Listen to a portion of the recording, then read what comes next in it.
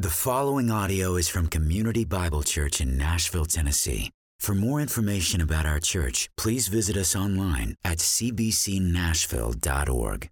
Present help in trouble. Therefore we will not fear, though the earth gives way, though the mountains be moved into the heart of the sea, though its waters roar and foam, though the mountains tremble at its swelling.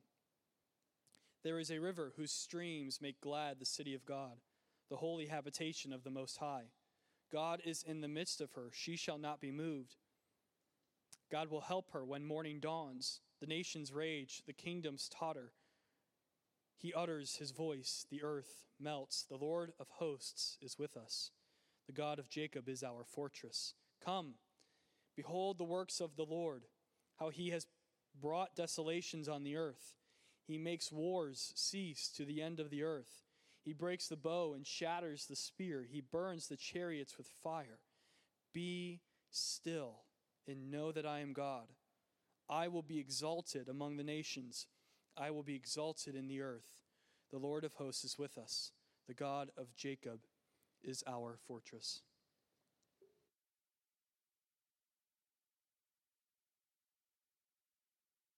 You can be seated.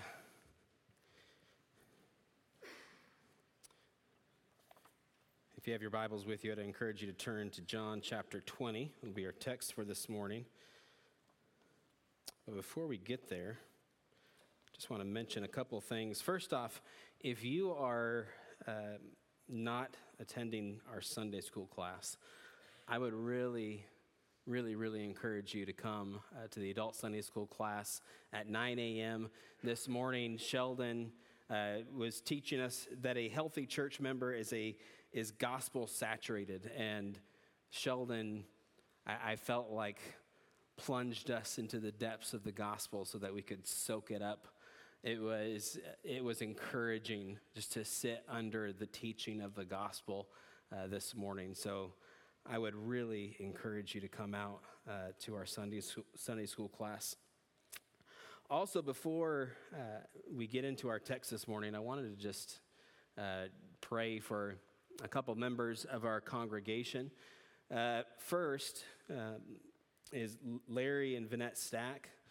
Larry hasn't shared this with the whole congregation yet, but Larry is needing to have open heart surgery this Wednesday.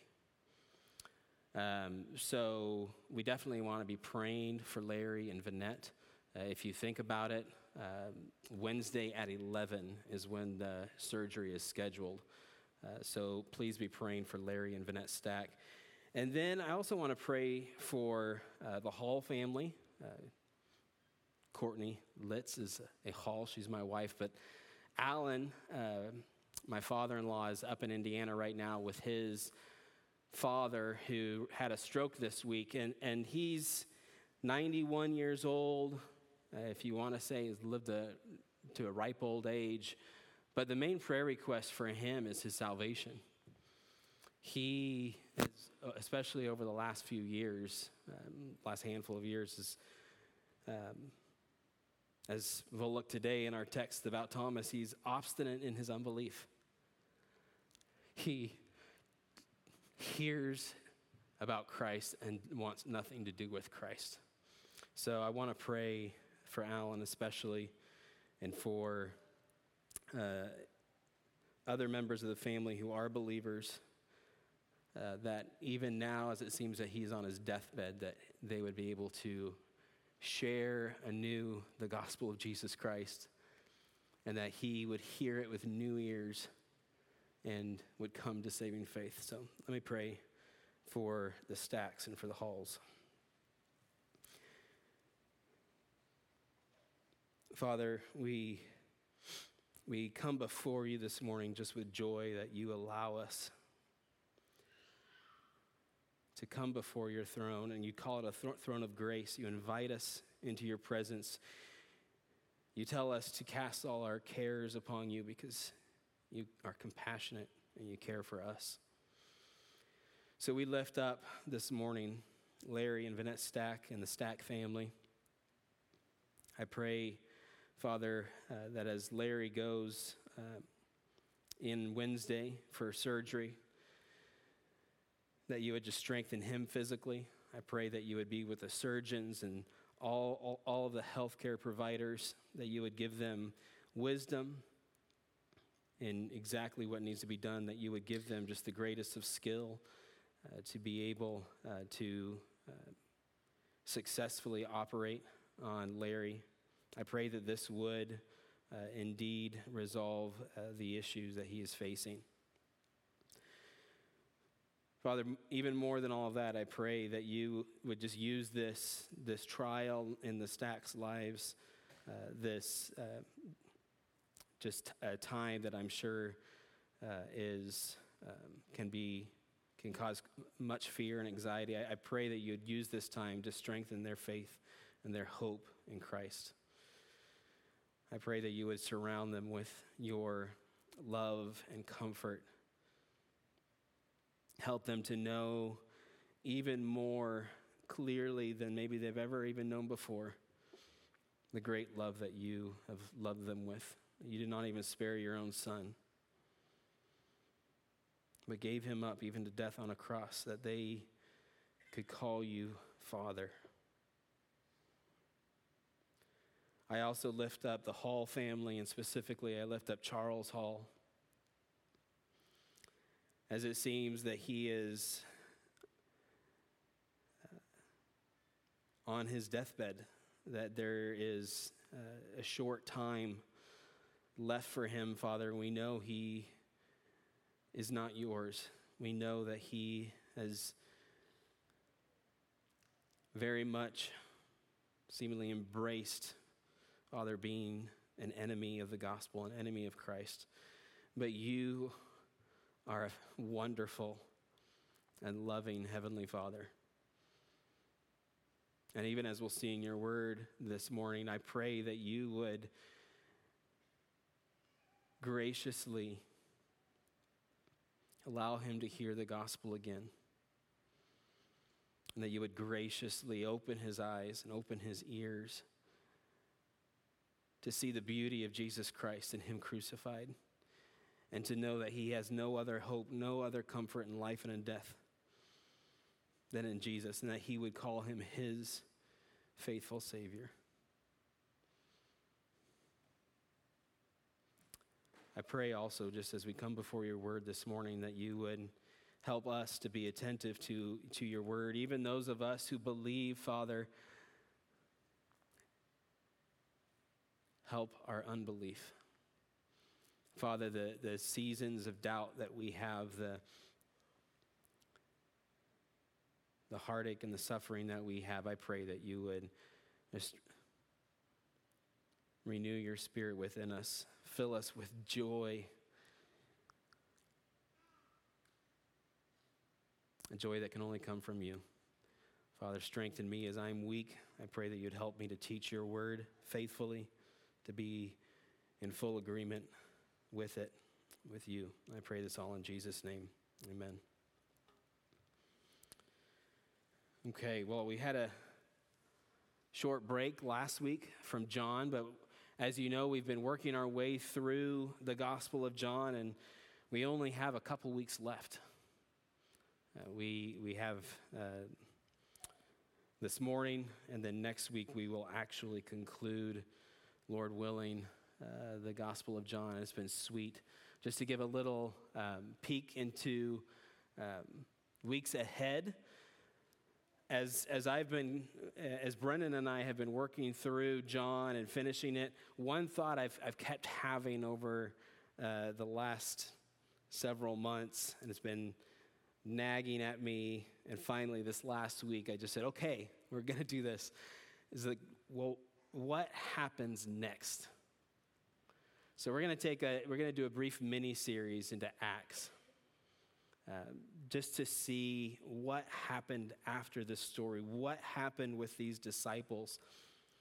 As we'll see today, we're fearful of the Jews, of the Jewish authorities, hiding behind locked doors, and then it seems pressing and important for us to turn the page from John to Acts and see these same disciples stand out in a crowd of people who had just crucified Jesus and proclaimed the gospel, and rejoicing that they would be counted worthy to suffer for Christ.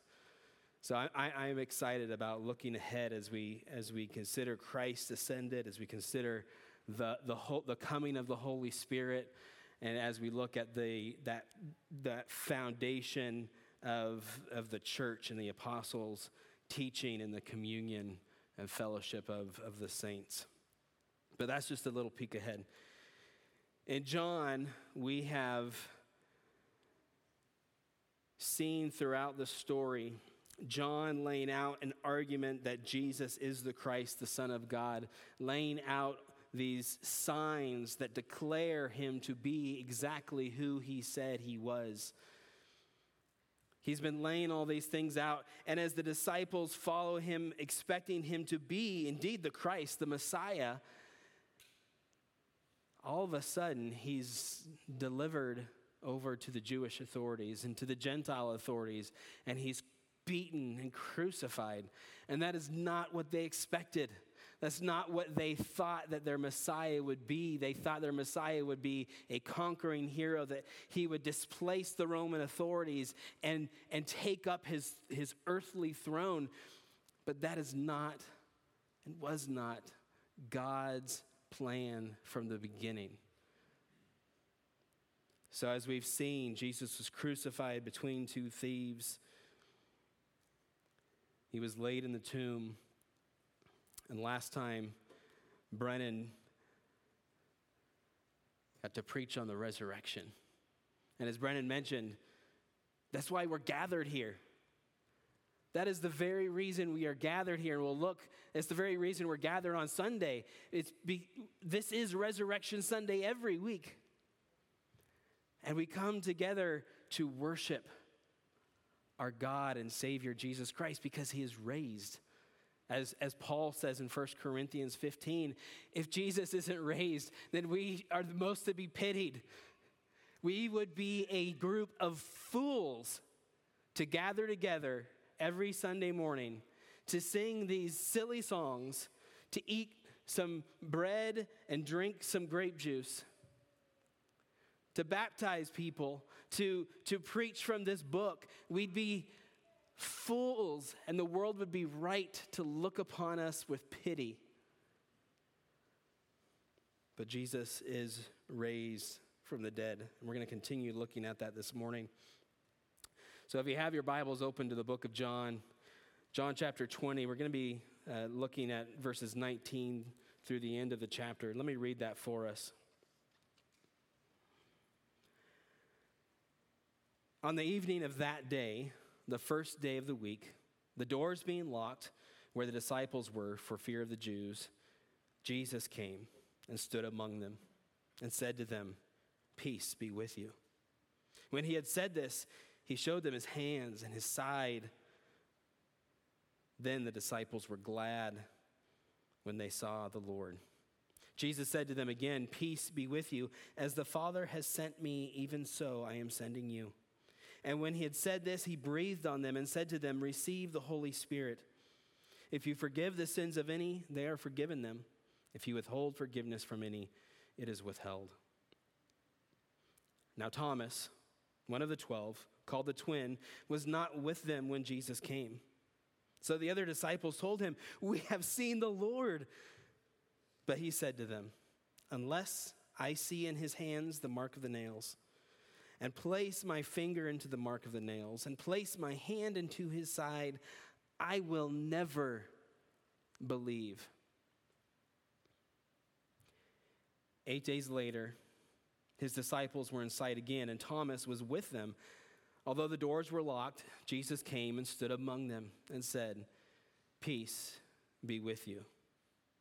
Then he said to Thomas, "Put your finger here and see my hands, and put out your hand and place it in my side. Do not disbelieve, but believe." Thomas answered him, "My Lord and my God."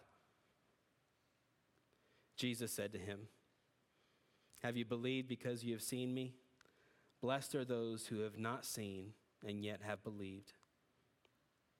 Now Jesus did many other signs in the presence of the disciples, which are not written in this book, but these are written so that you may believe that Jesus is the Christ, the Son of God, and that by believing you may have life in his name.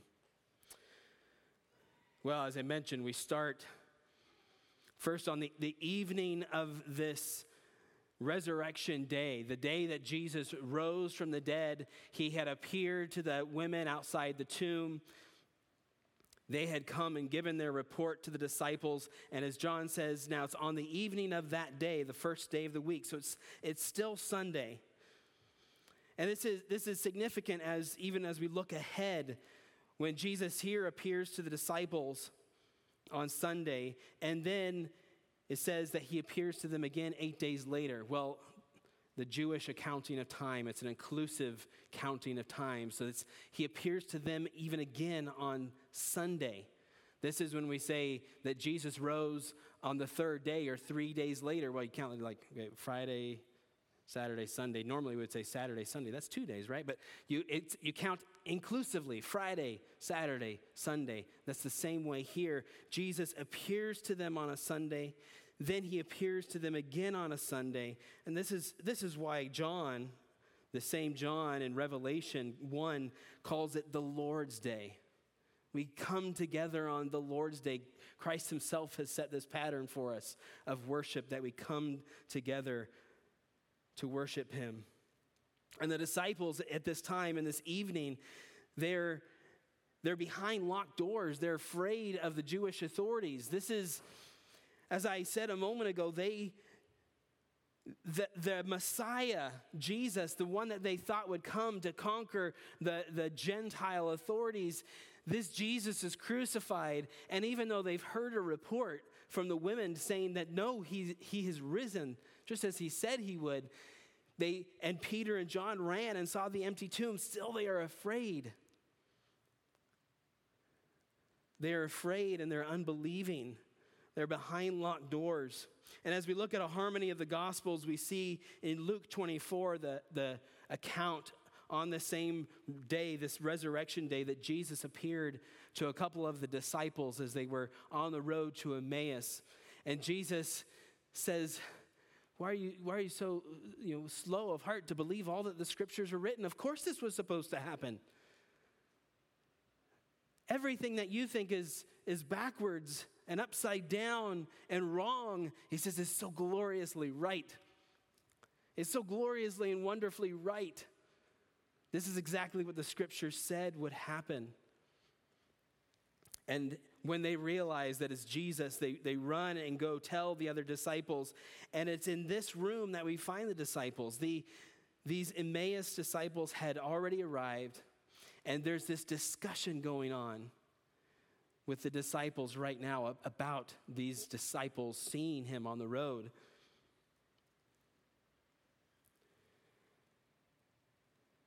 It's in this room that Jesus appears to them. Imagine the disciples when Jesus boldly walked up to the authorities in the garden and said, "Who are you seeking?" "It's me. Take me away." He didn't run and fight, or he didn't flee or fight. In fact, he told Peter to put away his sword. He willingly gave himself up, and yet the disciples fled. The disciples were afraid. In fact, Peter denied him. And yet now Jesus, all of a sudden, with the door locked, shows up in their midst. He appears to them. And in all their unbelief and all their fear and abandoning Jesus, he comes and says, "Shalom. Peace be with you." He doesn't show up and say, "How dare you? Do you know what I've just been through? You left me." That's so easy for us to do. I do that all the time, especially in my heart, when I know the wickedness of my own heart. someone does me wrong, like, how dare you? Jesus shows up to this crowd of disciples. He says, peace be with you. A.W. Pink says, having put away their sins on the cross, he could now remove their fears. And he shows them his hands and his side. It says they were glad. So they said they hadn't believed the report from the women. They're still discussing the report from the disciples who were on the way to Emmaus. As well, about to get to the account of Thomas, and Thomas saying he won't believe unless he sees these things for himself. Oftentimes, Thomas gets a bad rap, doubting Thomas. And yet, the disciples hadn't believed either. And it's not until Jesus comes and shows them his hands and his side that they are now glad. They believe.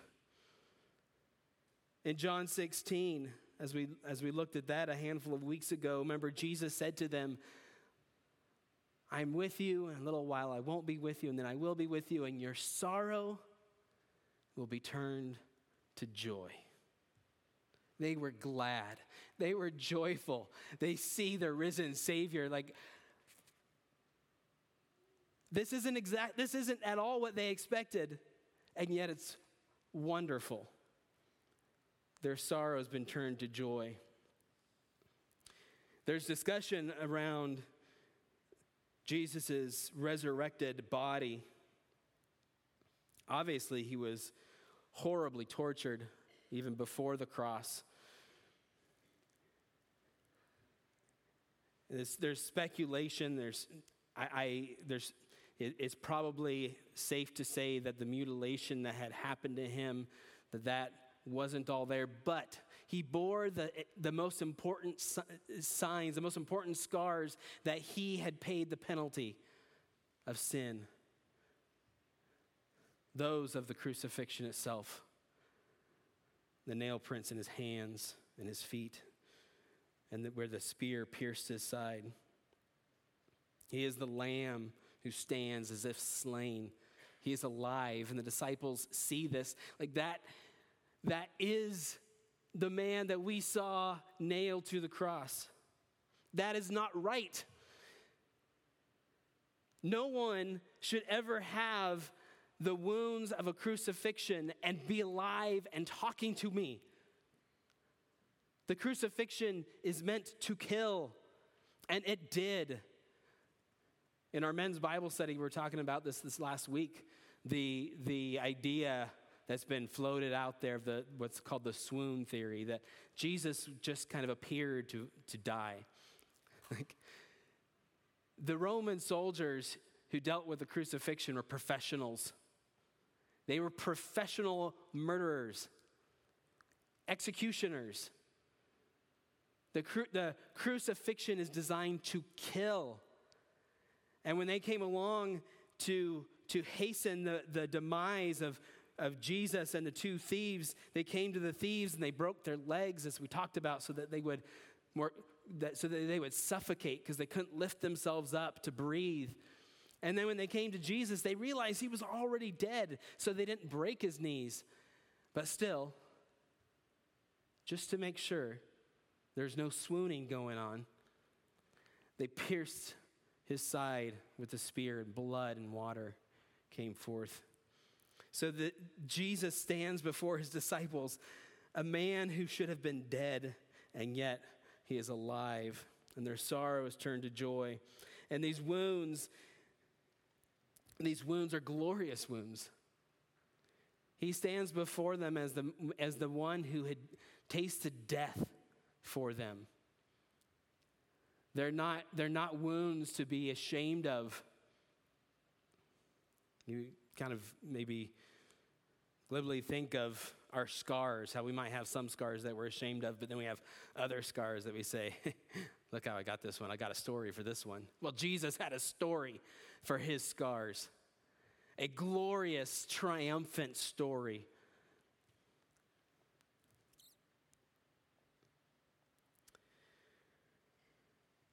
Those scars didn't diminish his glory, but they displayed his glory. Then in verses 21 through 23, we have this commissioning of the disciples. Jesus commissions them to act under his authority. And we have this language of forgiving sins and withholding forgiveness. Well, it's important, first of all, for us to realize that no mere man can forgive sins. No mere man can forgive sins. All that we can do, and this is what Jesus is commissioning his disciples, his apostles to do, is to proclaim the forgiveness of sins. And you see this in the apostles' teaching. They point to Christ. They never say, they never declare themselves to have the power to forgive sins. As we think about Mark and the story of the paralytic and this great discussion about who can forgive sins but God alone. And Jesus goes on to prove that he has the power to raise a paralytic up from his mat and the power to say, "Child, your sins are forgiven." So as we go forward, as the apostles go forward with the gospel of Jesus Christ, we become ministers of reconciliation.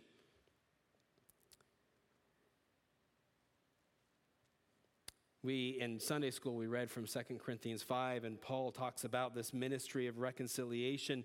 And then as in earlier chapters in 2 Corinthians 2, he talks about that we are an aroma.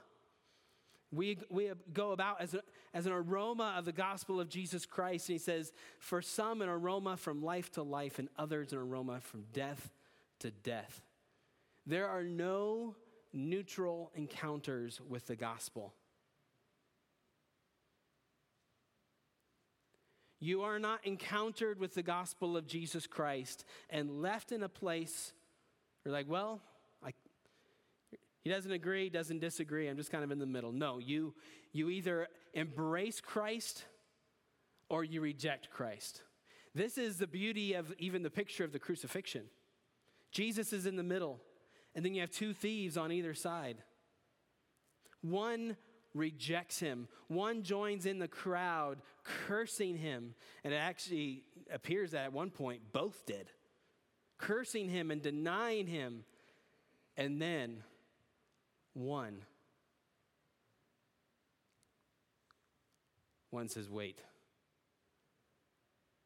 this is the Christ. And he asks him, can I be with you today? Jesus says, yes, I tell you today you will be with me in paradise. Two men probably had the same encounter with Christ. Their experience is the same, and yet when they come to the point of believing whether he is just a man who should be mocked for dying on a cross, or if he is the Christ, the Son of God, one says he is who he says he is, and the other says he is not. And anytime we go about with this message of reconciliation to a lost world around us, we share it with the hope that the person will say, yes, I believe that Jesus is the Christ. I believe that he is the Messiah. I believe that he is my Savior.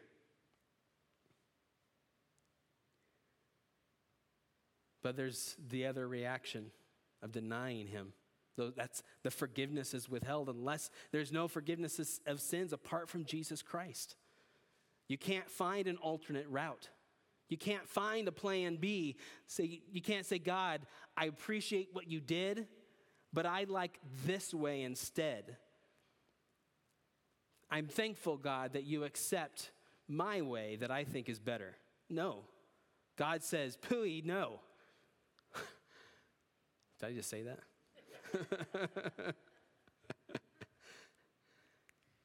No. Jesus is the way, the truth, and the life.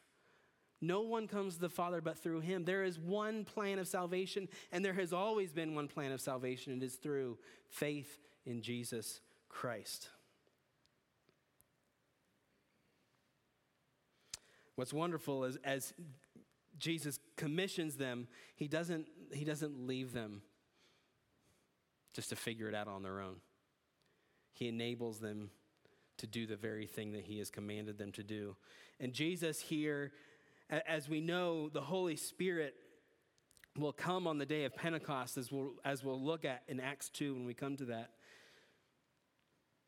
And Jesus had previously told his disciples that he had to go to the Father in order to send the Holy Spirit to them. So what Jesus does here is he gives them a prophetic object lesson. Very much like the prophets of old, Jesus would give them odd things to do. I think I was reading about Ezekiel. Ezekiel had to play with his toys in front of the nation as he had a brick and put Jerusalem on it, and then put his siege works up around it and started having war against this brick.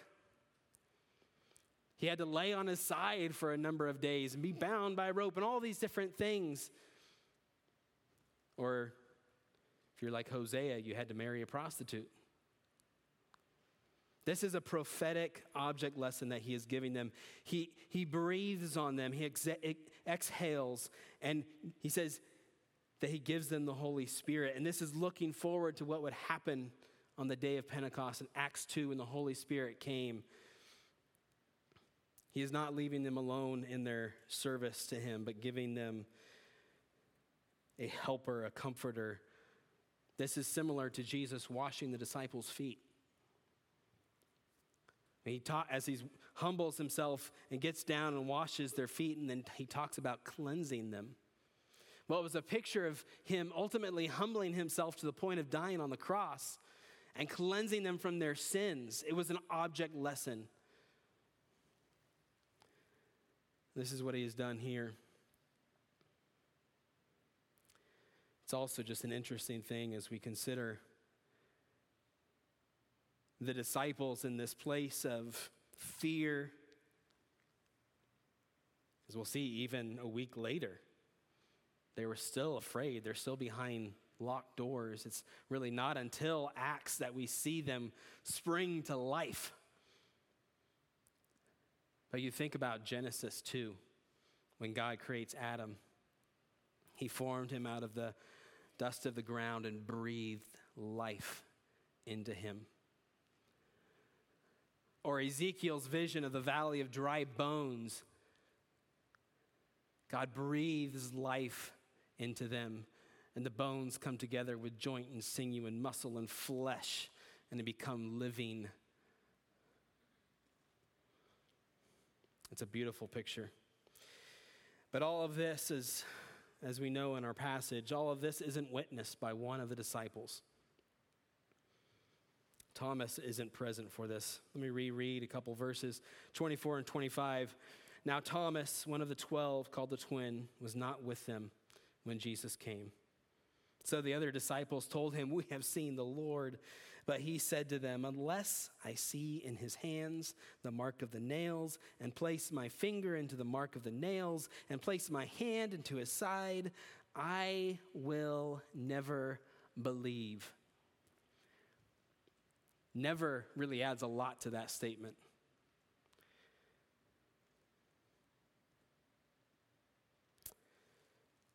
Unless I see, unless I touch, I will never believe. Now, the next verse will say that 8 days later, as I said, the next Sunday, Jesus would appear to them again.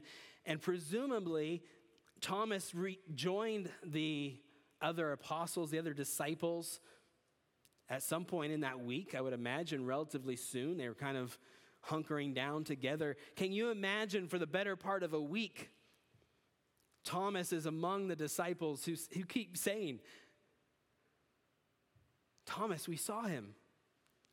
The women saw him. We saw the empty tomb, and then we saw him on the road to Emmaus, and he explained the scriptures, everything from Moses and the prophets concerning him, the whole scriptures about him. And then he appeared to us here, and he showed us. He showed us the scars in his hands and his side. Thomas, we saw. Thomas says, no, I will never believe. Unless I can see for myself, unless I can touch the wounds, I will never believe. If there is any hope for us who, all of us, have loved ones, neighbors, coworkers who are without Christ, who deny Christ, who have heard the gospel and say, no, I will never believe.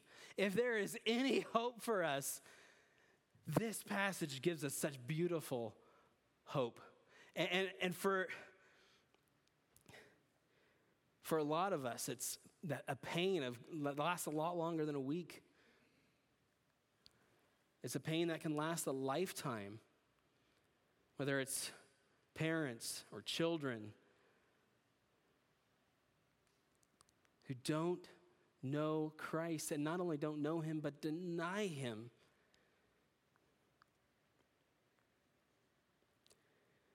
If there's anything that should just give us hope, and as we get discouraged and think, I just don't think I can share the gospel another time with this person. Every time I'm shut down. Every time. Even my prayers, I feel so discouraged in my prayers. Why do I continue praying? Nothing's happening.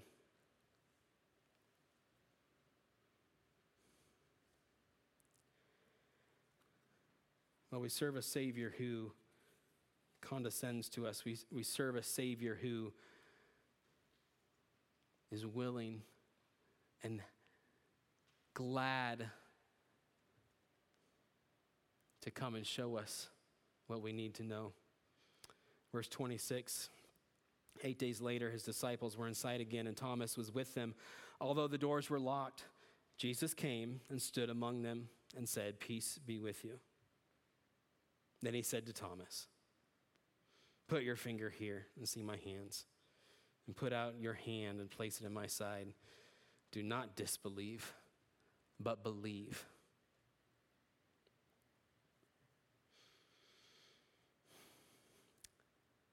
It's a wonderful account because you compare it to just a couple verses earlier, and Thomas says, unless I touch, unless I see, I will never believe.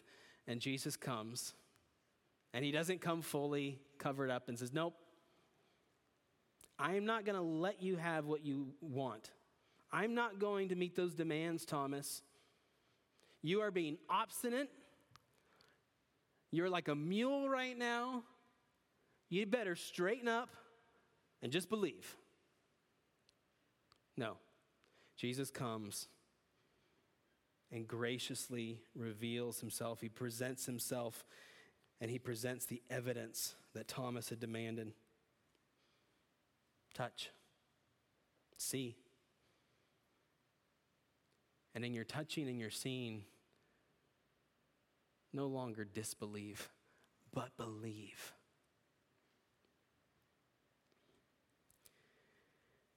Then, we have the summit of John's gospel. This is what I believe John, in writing the gospel, was building up to this very point. John couldn't wait to get to what Thomas has to say. And poor Thomas, as I said, we call him Doubting Thomas.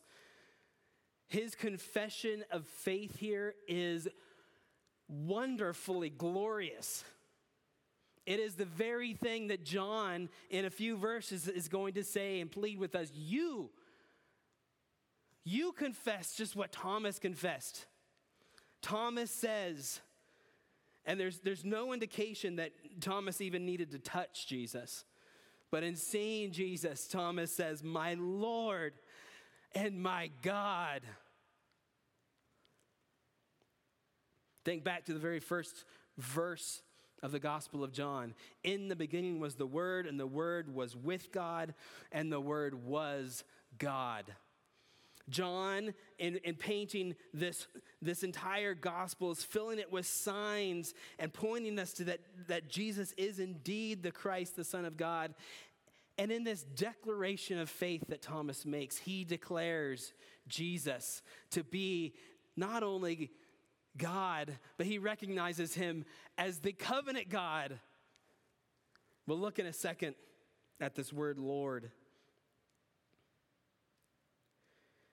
But John through this gospel has given us 7 kind of major focuses of signs that Jesus performed. Everything from him turning the water into wine to raising Lazarus from the dead. But then he gives us 7 I am statements. And what's significant about the I am statements goes all the way back to Exodus 3:14.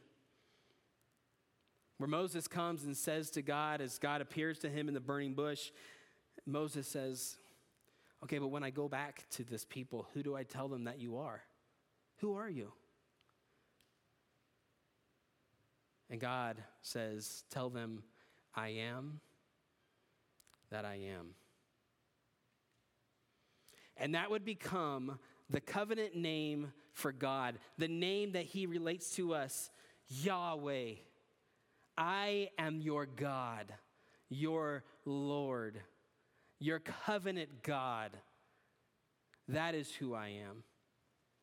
And John gives us these 7 I am statements throughout. He says in John 6, this is Jesus, I am the bread of life. Whoever comes to me shall not hunger.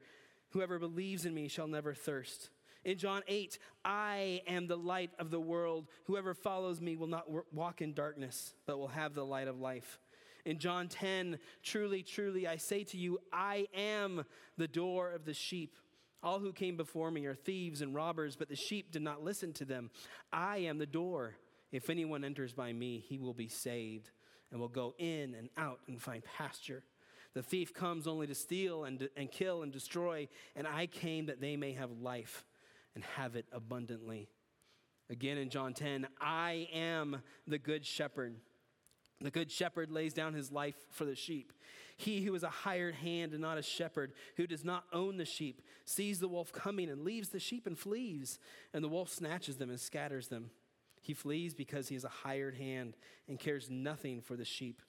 I am the good shepherd. I know my own, and my own know me, just as the Father knows me, and I know the Father, and I lay down my life for the sheep. John 11, I am the resurrection and the life. Whoever believes in me, though he die, yet shall he live, and everyone who lives and believes in me shall never die. John 14, I am the way and the truth and the life. No one comes to the Father except through me. And John 15, I am the true vine. I am the vine, you are the branches. Whoever abides in me and I in him, he it is that bears much fruit. For apart from me, you can do nothing. John has been building up this testimony, this witness to who Jesus is, and using these I am statements to point back to the great I am of Exodus 3:14, to point back to Yahweh. Like he is saying that the word that is with God and is God is the great I am, the great Yahweh. Well, when the Old Testament was translated to Greek, and this is what would have been around at this time, the covenant name of Yahweh was translated to the Greek word Lord, kurios. And that is the word that John uses here. And it can just be used to say master, like a slave-master relationship. It can be used for that.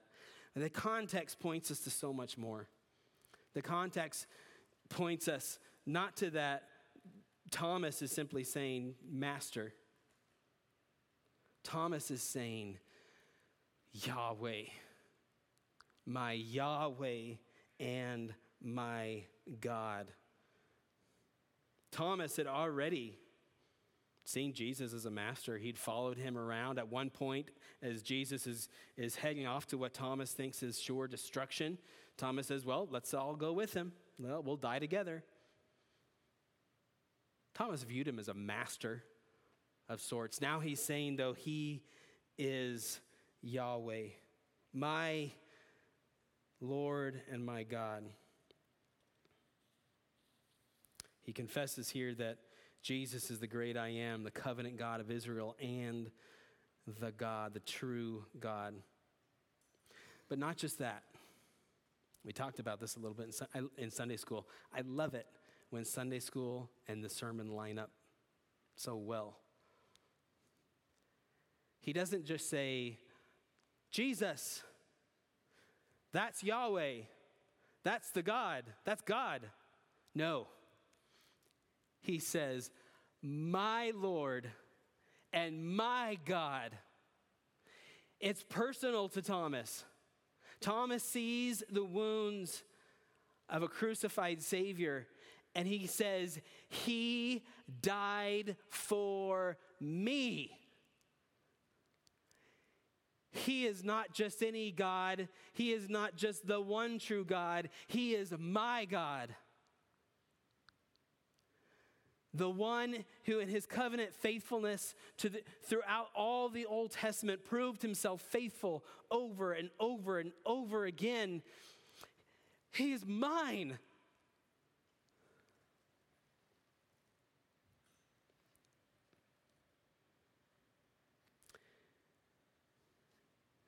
Then Jesus says, and the translations vary here. Some make it the statement, have you believed because you have seen? A question. Some make it a statement, you have believed because you've seen me. Jesus isn't diminishing at all Thomas's confession of faith. But what he does in this next line, blessed are those who have not seen and yet have believed. What he does in that is he speaks to me and you. This is kind of like his high priestly prayer that we study in John 17, where he's praying for the disciples, and then all of a sudden he turns and says, and not only for them, but for all who will hear their word. That's you and me. That's you and me. He's praying for us in the upper room. He's praying for us, and here he is blessing us.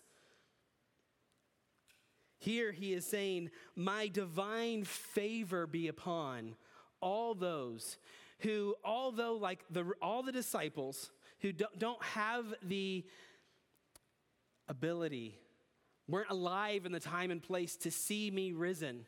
And as we know from 1 Corinthians 15, Jesus appeared to over 500 people. When Paul is writing to the Corinthians, he says, there are some people even alive now who saw him. There's eyewitnesses. You can go and find them, and they can say, yes, I saw him. I saw the holes in his hands. I saw the hole in his side. I saw him eat. I touched him. I talked with him. He's not a ghost. He's not an aberration. He's the risen Savior. And yet for those of us who don't have that position and time to see Jesus raised, Jesus says, my divine favor is showered upon you just as if you had seen me.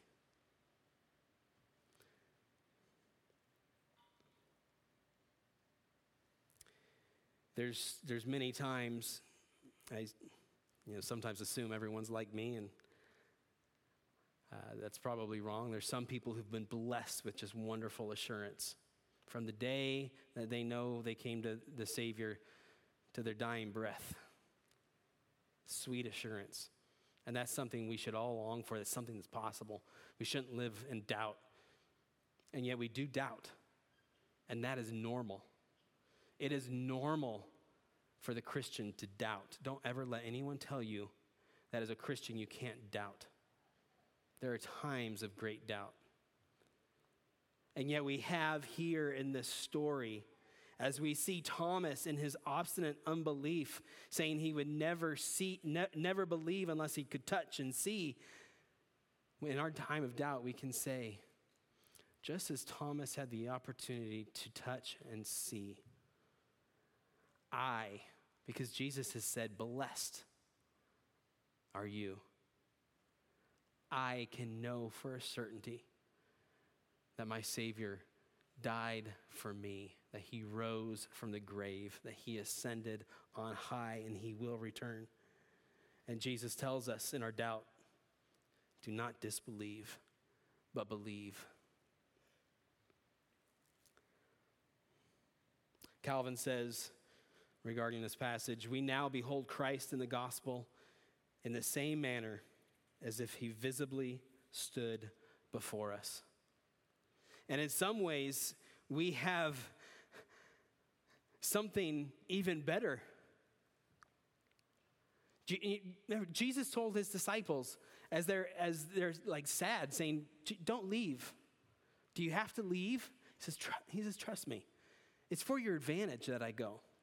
I go and I'll send my Holy Spirit. And he sends his Holy Spirit, and through this Holy Spirit and his apostles, he gives us the full canon of God's word. We have God's word that we can open. The disciples didn't have this. We have a full collection from beginning to end of what God has told us. Everything pertaining to life and godliness, he has shown us in his word. So even though we can't see and touch, we can open and read. And we can read about people like Thomas who did get to see and touch. And we can believe the testimony of their word. So we can cry out along with Thomas, my Lord and my God.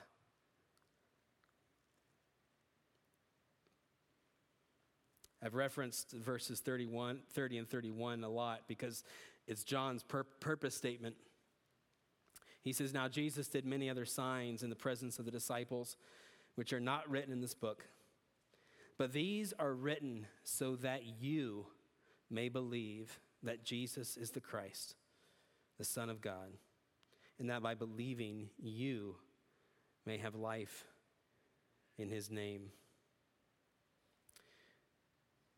As I said, we have the full testimony of Scripture. And John wrote this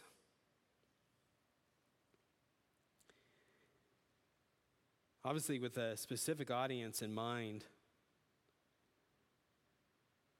But he uses the word you here.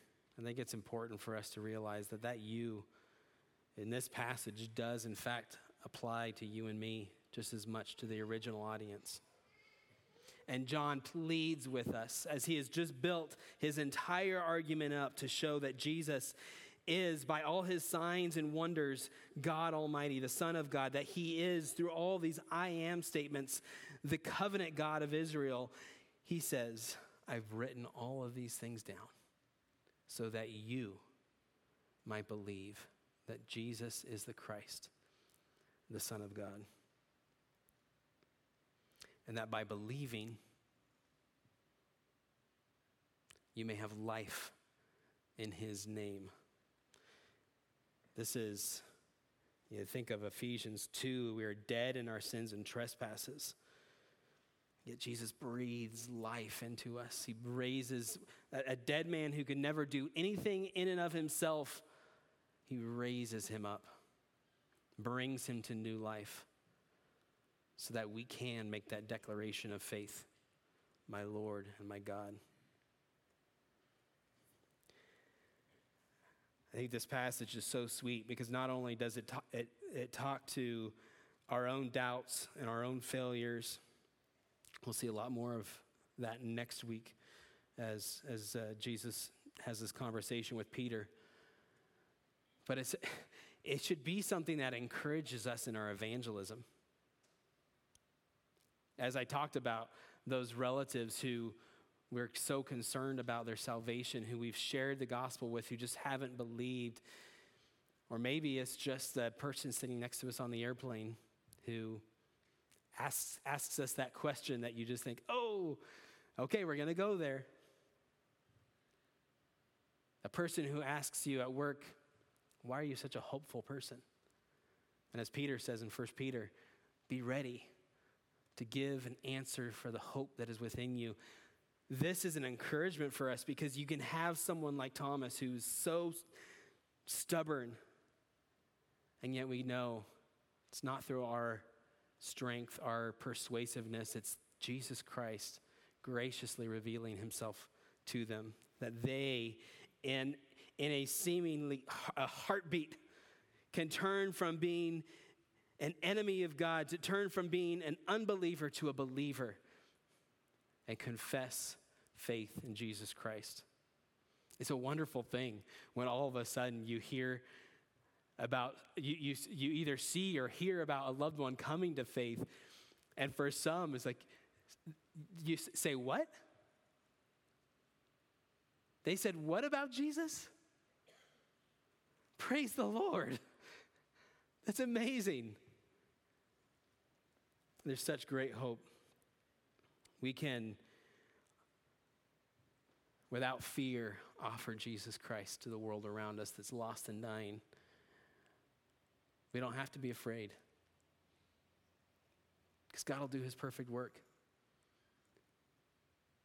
Yes, for some we are an aroma from death to death. Some will be stubborn in their sin and rebellion to the bitter end.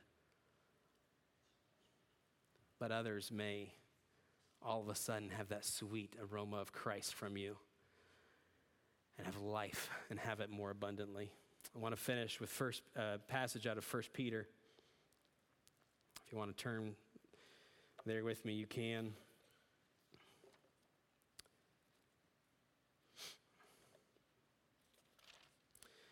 1 Peter 1, as Peter's writing to dispersed saints who are suffering, he says to them, starting in verse 9, or verse 6,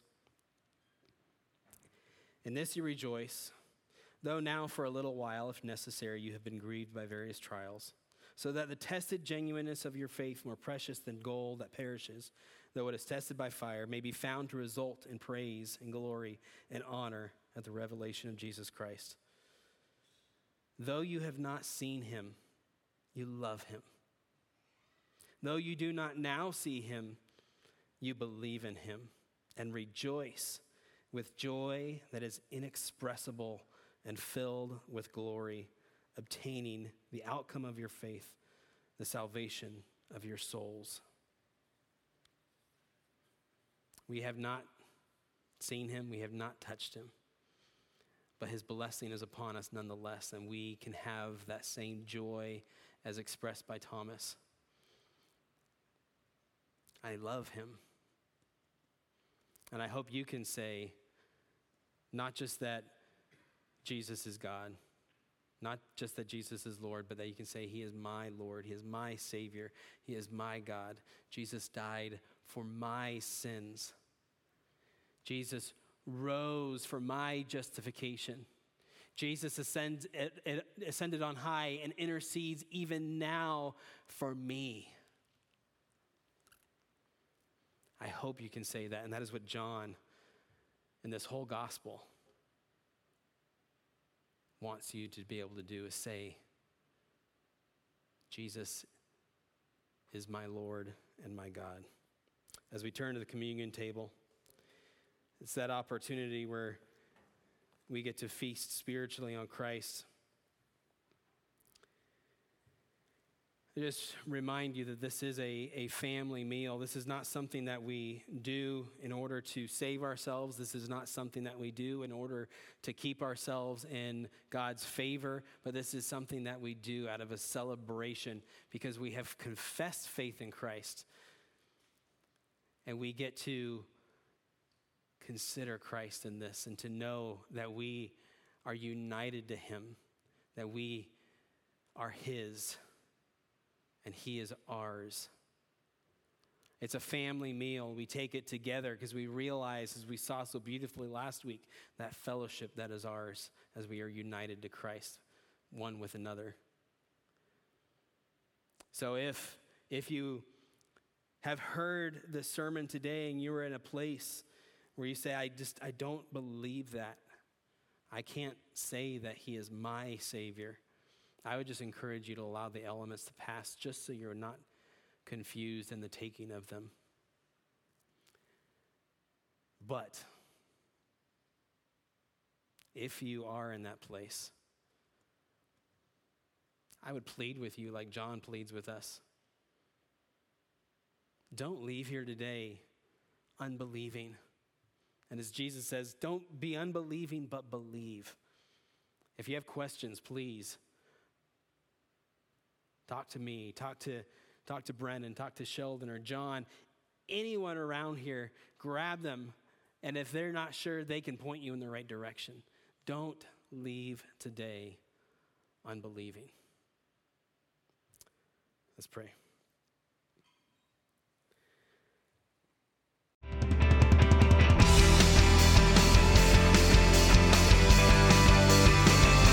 Thank you for listening to this audio presentation from Community Bible Church. For more information, please visit us at 6005 Edmondson Pike in Nashville, Tennessee, or online at cbcnashville.org.